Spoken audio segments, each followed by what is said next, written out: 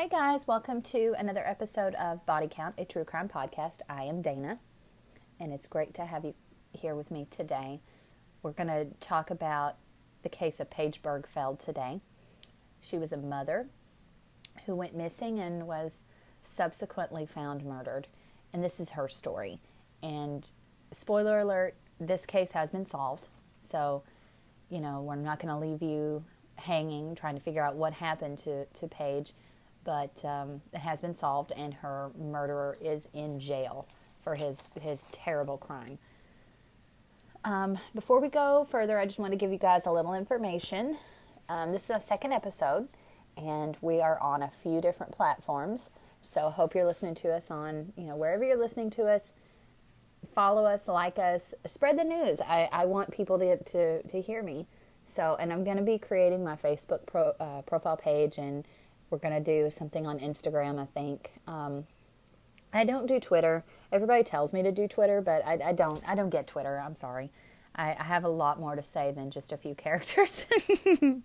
But we may end up making one for Body Count. Not really sure yet. Also, I wanted to add a new segment at the end of this podcast to do, a suggestion of things that I watch on TV or podcasts I listen to, or give shout outs to YouTubers that cover true crime. Today, I wanted to give a shout out to a very special person, and we're going to do two shout outs because we're going to do one right now, and then we're going to do a special one at the end. This podcast, I did a lot of my research by watching Bailey Sarian. If you haven't seen her, she's phenomenal. She's on YouTube, and she does makeup and murder. And it's interesting. She covers a lot of missing people cases, a lot of murders, serial killers, and cases that haven't been solved. So it's interesting to watch. Also, Disappeared did an episode on Paige Birgfeld, so I want to give credit where credit is due. Thank you guys for doing such a phenomenal job. Also, I kind of went and did a little bit of research using the newspapers that were in the Grand Junction, Colorado area. So, give credit where credit is due. So let's just jump right into it. Paige Birgfeld grew up in Denver, Colorado. She had a great family. She was very family-oriented. Her and her father were very close. Her immediate family, they knew that Paige was destined to be a mom. You ever met someone and go, wow, that person, they're going to be a great mom one day. When they have kids, they're going to be a great mom. That was Paige. She was always very devoted to her family, very loving, caring. She had that motherly instinct very young in life. Paige went to college at the University of Florida. And when she was there, she met her first husband, Ron Bigler. They had a whirlwind romance. They fell in love and got married. And then Paige just kind of decided, hey, college is not for me. And Ron said, hey, not for me either. Let's go back home. So they moved back to Colorado with him, together, and started their life as newlyweds. Paige wanted children almost immediately. And, Ron was like, I'm not really ready to have kids right now. So we kind of need to put the brakes on, and let's give this just a little bit of time to see what we have going on, because I'm not ready for kids yet. And that was kind of a deal breaker to Paige, because here she was ready to have kids, devoted to have kids, and then her husband was just like, I don't want them. So they were at an impasse in their relationship. So they decided, hey, we're going to get divorced. And Paige said, I'll find someone who wants to have children with me. So during this time period of Paige and Ron divorcing, she started working as an exotic dancer. And that's where she met her second husband, Rob.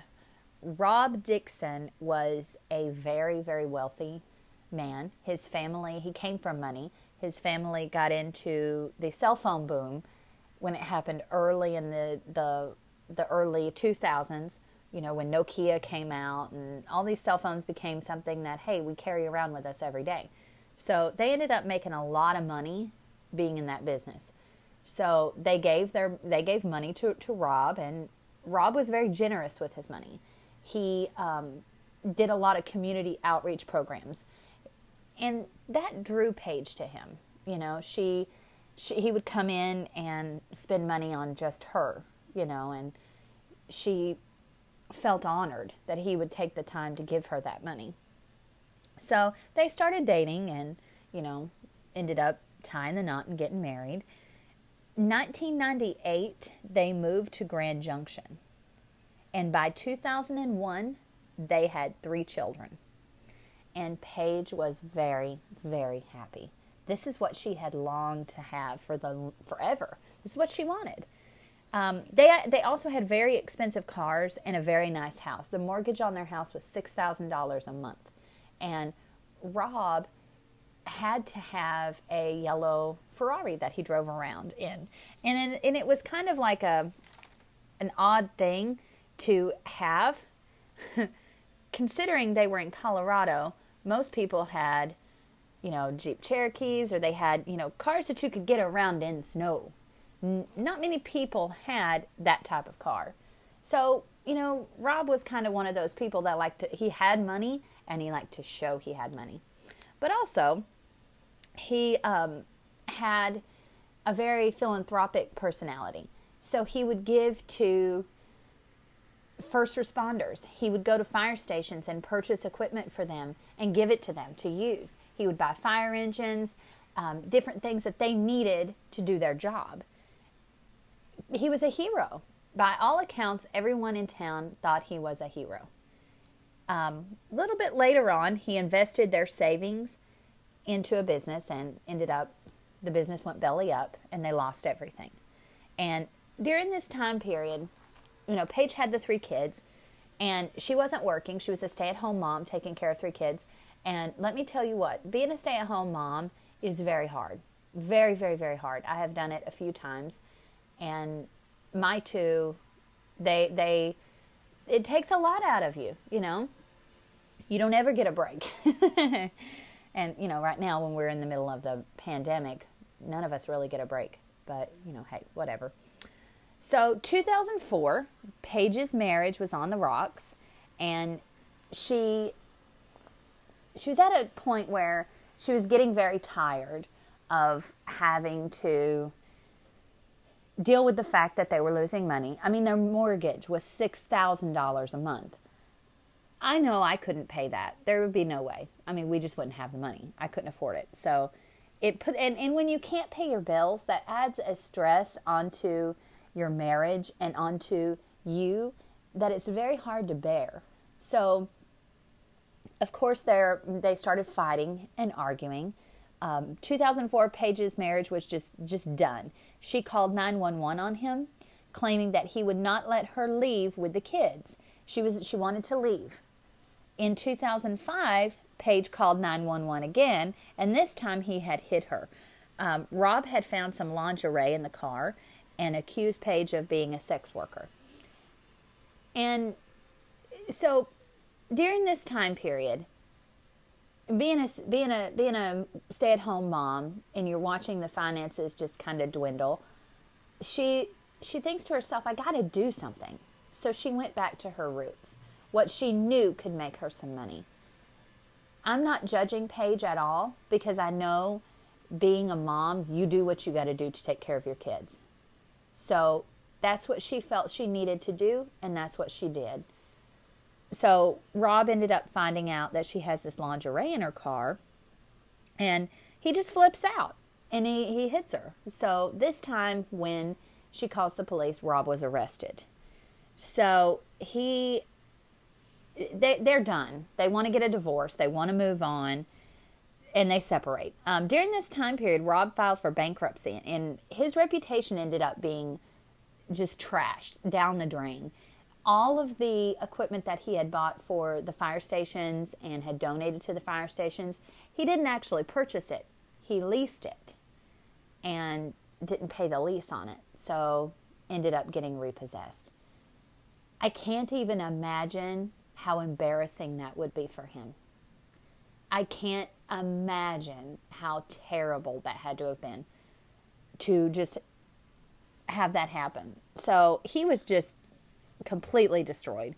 They end up filing for divorce in 2006, and Paige opens up a dance class to take care of her kids because now she's a single mom, and now she has to care for the kids and raise them, but now she's also got to pay bills because Rob moves to Pennsylvania, and that's the only place. I mean, I personally couldn't imagine leaving my kids and moving away like that, but I guess he did it because he probably needed a break from all of the negative press that he was getting from what had happened to him.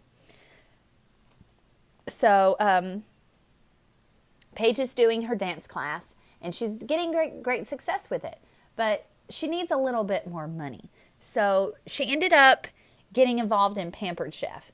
And Pampered Chef is a company where they will let you have parties, and you invite your friends over. You get them involved in Pampered Chef. They buy from you. It's a win-win. And Paige really thrived with Pampered Chef. She actually even got a free trip to the Caribbean for being in top sales in Pampered Chef. She felt like things were kind of on the upswing for her. She was doing really, really, really well. And it was kind of at the point where she knew that she needed a little bit more money. So she ended up renting a room at a medical office doing acupuncture.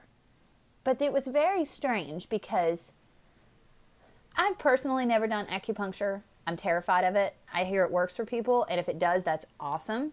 And hey, if it does work for you and you want to tell me it's not scary, by all means, send me an email because I need help, and I've got pain all over my body. Does it help with pain? Blah, blah, blah. Hey, if you've got suggestions, I'm willing to hear. So anyway, her office didn't quite look like it was really for an acupuncturist. I can't say that word. They had pin cushions, like a sewing pin cushion with needles in it. I'm not really, like I said, I don't really know about that, whole acupuncture. I don't know, but I'm pretty sure that that's not a sterile environment to keep your needles in. So people thought it was kind of weird. Her friends and family were just kind of like, this is a little odd, but hey, Paige is doing what she needs to do. So she ended up, finding out or being involved in naughtynightlife.com. And what naughtynightlife.com is it will give you a chance to go on and search for an escort who can do what you want her to do. I mean, if you want somebody to give you a massage or go to dinner, that's the kind of escort that Paige was. As far as we know, she would not have sex with any of her clients. It was mainly, she would give you an erotic massage, but, that would be pretty much all you would get from her. And a few of her friends knew men that had been to Paige for these erotic massages, and they would beg her to, hey, let me pay you extra and see if I can get something extra. And Paige always refused. It was not a sexual thing for Paige. This was strictly, I need to take care of my kids. And again, I'm not going to judge her because we don't know what we would do if we were in her shoes. You don't know. If you've got 3 kids at home and you're trying to raise them by yourself, you don't know what you would do.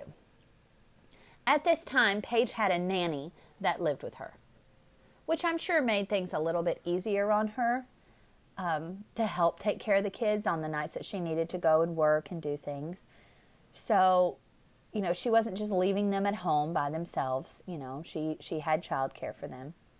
So on June the 22nd, 2007, Paige mentioned to her friend that she felt unsafe. And her friend comforted her and, kind of told her, hey, just relax. Whatever's bothering you, I'm sure it's going to be fine. But Paige was very uneasy. And her friend didn't really want to pry and say, Why do you feel uneasy? Let's talk about it. Her friend was just kind of like, I think she's upset about Rob leaving. You know, her and Rob are having issues right now. It has to be about him. But she never would have thought that it could possibly be anything else. And you know, if your friends come to you guys and they say, hey, I don't feel safe, you know, sometimes as women, creepy things happen to us. And we always go to our friends and we say, hey, this guy was creepy. He was staring at me outside. You know, if somebody says they don't feel safe, say, hey, tell me why you don't feel safe.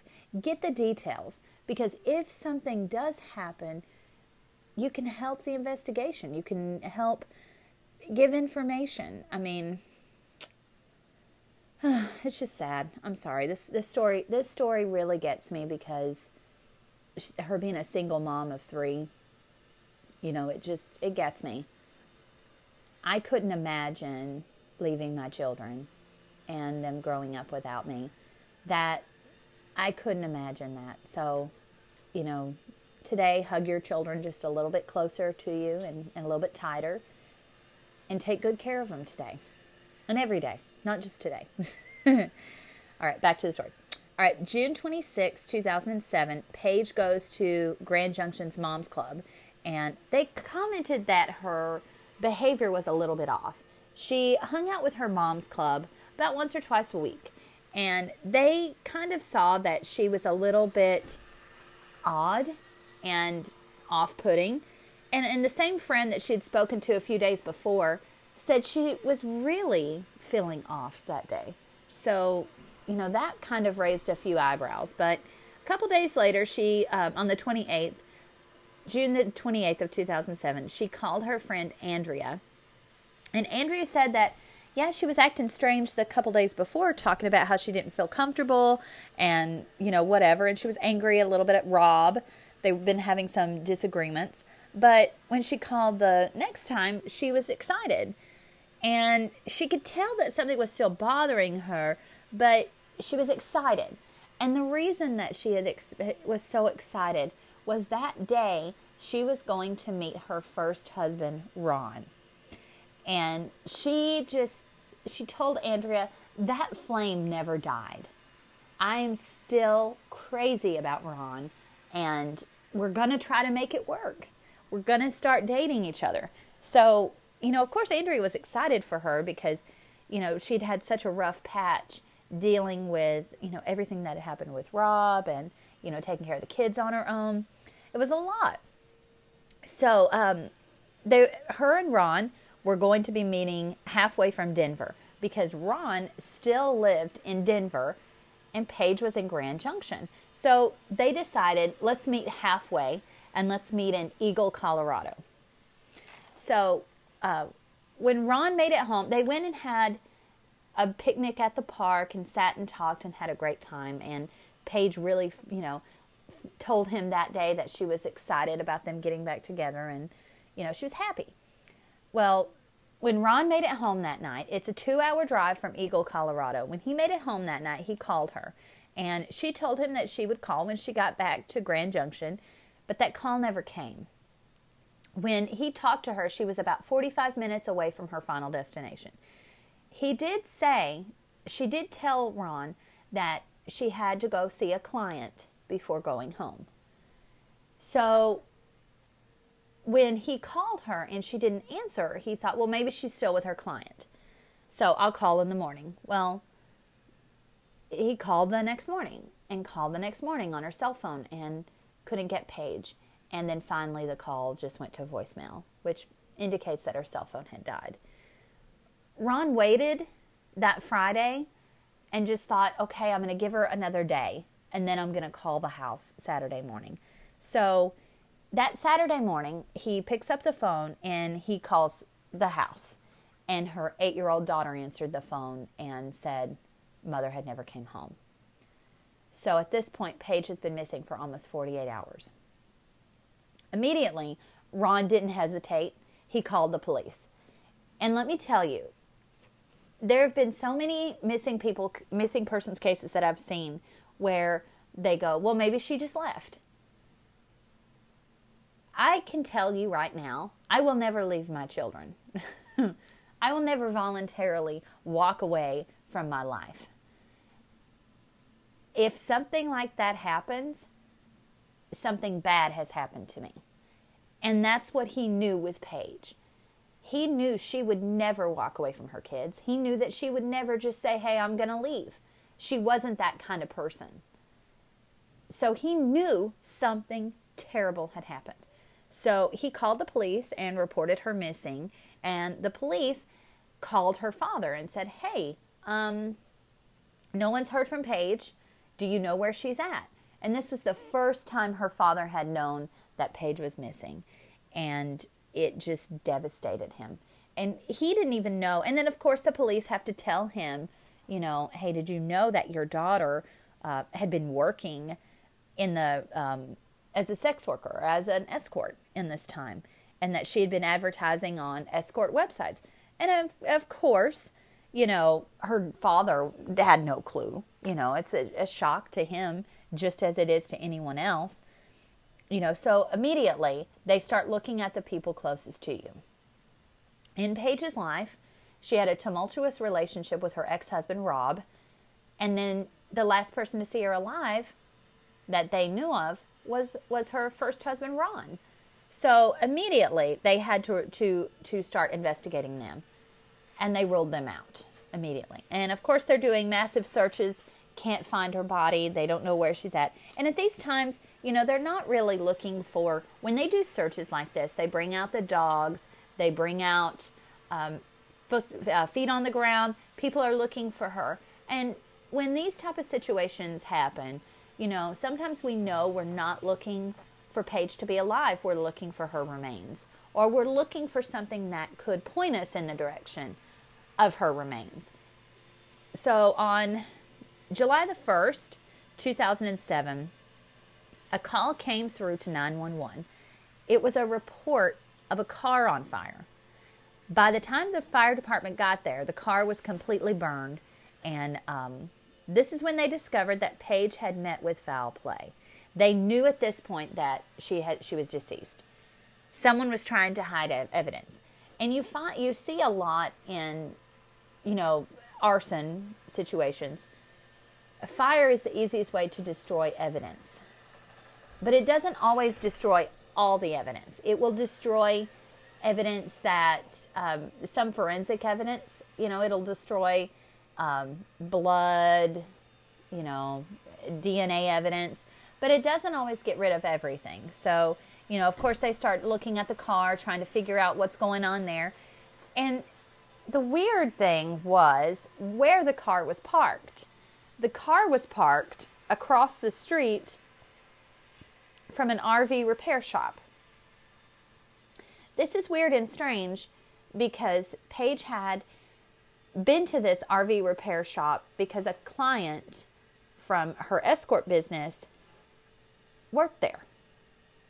And she has told people in the past, I really hope he stops calling me to, you know, come over and whatever because he's weird and creepy. When you tell your friend someone is weird and creepy, remember that. If somebody tells you someone is weird and creepy, remember that. I had a weird and creepy experience a couple of months ago here at my apartment complex. And I told everybody I knew because I'm like, hey, if I end up disappearing, weird and creepy guy better be the first person that they look at. And this is what happens to you when you surround yourself with true crime all the time. You think about those things. So on July 14th, 2007, a massive search was made for Paige's remains. 150 people and volunteers searched. They still did not find her body, but they did find some of her belongings. Credit cards and a checkbook were found 15 miles away from Paige's house. So the theory of what Ron had told them, that she was about 45 minutes away, that places her disappearance from anywhere between after that phone call came till about midnight that night. So they had a good lead on what time Paige disappeared. Dogs did hit on the RV store across from where the car was found on human remains. And a worker in that store, the same worker in that store that Paige had said was creepy, his name was Lester Jones. He became a person of interest. It was said that Paige and Lester had known each other from the escort business. And Paige just was, like I told you before, she was just afraid of him, didn't really want to work with him in any capacity. And she said he was disgusting and gross, and she just didn't feel comfortable. And he had already had, and when they pulled his background, he had domestic violence charges. They searched his house, and they did confiscate a few items, of which has not really been released at this point. Paige's kids had been, at this point, were being raised by her brother and being taken care of by him. And it's sad to think that those 3 children, and they were small children, they were very small children, had to be raised by someone else, and they don't have their mother now. It's just terrible. They found out that the last call made to Paige came from a burner phone. And they found footage of Lester Jones buying a burner phone. And only 5 calls were made on that burner phone. And all 5 of them were made to Paige. They needed to find her body. In order to go further, they had to have her body. It is very difficult to prosecute no-body cases. So it's not impossible, but it's very difficult. If it is at the point where it's possible, you have to have all of your ducks in a row. And prosecutors and district attorneys don't usually like to file charges on an offender without having a body. So at this point, it's imperative. We've got to find her body. And in 2002, her remains were found, and they were found in the woods. And at this point, they knew, okay, we found Paige. Now we can pursue Mr. Jones. They seized Lester Jones's cars, and after they searched the cars, they told him that he could come and get the cars. While on the phone, Lester says something very creepy. And it was out of the blue. I mean, they just called the guy to say, hey, you can come and get your car. This guy says, hey, did you ask me where I buried the body? Like, what? Like, no, but hey, did you bury the body? Like, okay. And at this point, that was enough to charge Lester Jones with murder. On November 2014, Lester was charged with kidnapping and murder. And he really wasn't surprised when he was arrested. You know, he complied, he never objected to it. And he never pleaded not guilty. He never said he didn't do it. So they knew they had the right guy. In July 2016, he went on trial. And this trial ended in a mistrial. The jury didn't feel like they had enough evidence to convict him. Mistrials bother me so much, especially in this situation, because you know who did it. You know who did it. So, again, they did another trial. Trial number 2 was held, I think, about a year later. I don't have that written down. I'm sorry. I'll find that out and tell you in the next episode. He was then found guilty of first-degree murder, and he was sentenced to life without the possibility of parole. And justice was served, but I mean, of course, even though justice is served, that doesn't bring Paige back. That doesn't console her family. You know, once these terrible things happen, you know, everyone's life is just turned upside down, and it's sad. Paige's kids, if you're wondering where they are, they actually moved to Pennsylvania to be with their dad. And while Paige was missing, Rob flew to Colorado to be with the kids to help search for her. You know, even though they didn't get along and they weren't meant to be married, he still cared for her. And of course, you know, you don't want to see the mother of your children missing and murdered. So, I mean, he did do that. You know, sometimes it just doesn't work. Sometimes if you're in a relationship, it doesn't work out and you break up. And it's always unfortunate to me when parents have a hard time parenting together. So, you know, again, it ended up being a sad situation for all involved. But, you know, a murderer did get put away and justice was served. So, thank you so much for listening today. I wanted to jump into one more quick segment for you guys. I wanted to give you guys a suggestion of things that you can watch. You know, on Netflix, I ended up watching the Ted Bundy tapes. They're really, really good. It's an in-depth look at Ted Bundy's life, and they do... they try to get him to talk about what he did, which Ted Bundy never really wanted to talk about what he did, especially as him doing it. It was always, and in this documentary series, it pulls him out of him being him, and he talks about it in the third person. So if you haven't seen that, I definitely recommend it. And also for podcasts, my favorite podcast in the entire world is Morbid, a true crime podcast. And I think I mentioned them last time, but those are my two suggestions for the week. Hey, guys, go out, listen to stuff, get yourself educated, and be safe. Don't talk to strangers. Don't get in cars with strangers. Don't hitchhike. Don't do those things. Keep yourself safe. If there's anything that you guys want me to cover, reach out to me. You can reach me at Body Count, a true crime no, hold on. What is my email address? I think it's bodycountpodcast@gmail.com. Bodycountpodcast no, that's not what it is. I'm sorry. Hold on. Bodycounttips, TIPS, @gmail.com. Anyone that knows me knows my memory is that of a fruit fly. So, you know, hey, whatever. But I'm so glad you listened to me. Thank you for putting up with my recording and everything. You guys are awesome. You rock. We'll be back soon with another episode. If you think of anything, please email me. And my email is bodycounttips, TIPS, @gmail.com. I'm going to try to get a new episode to you next week. This week, it was kind of a little bit of a lag. We've been working a lot of overtime at work, so I haven't really had time to sit down and do anything. But today I was like, you know what? I'm going to go ahead and record. But anyway, I'm going to stop talking now. Thank you for listening to me. You guys have a good day. Bye-bye.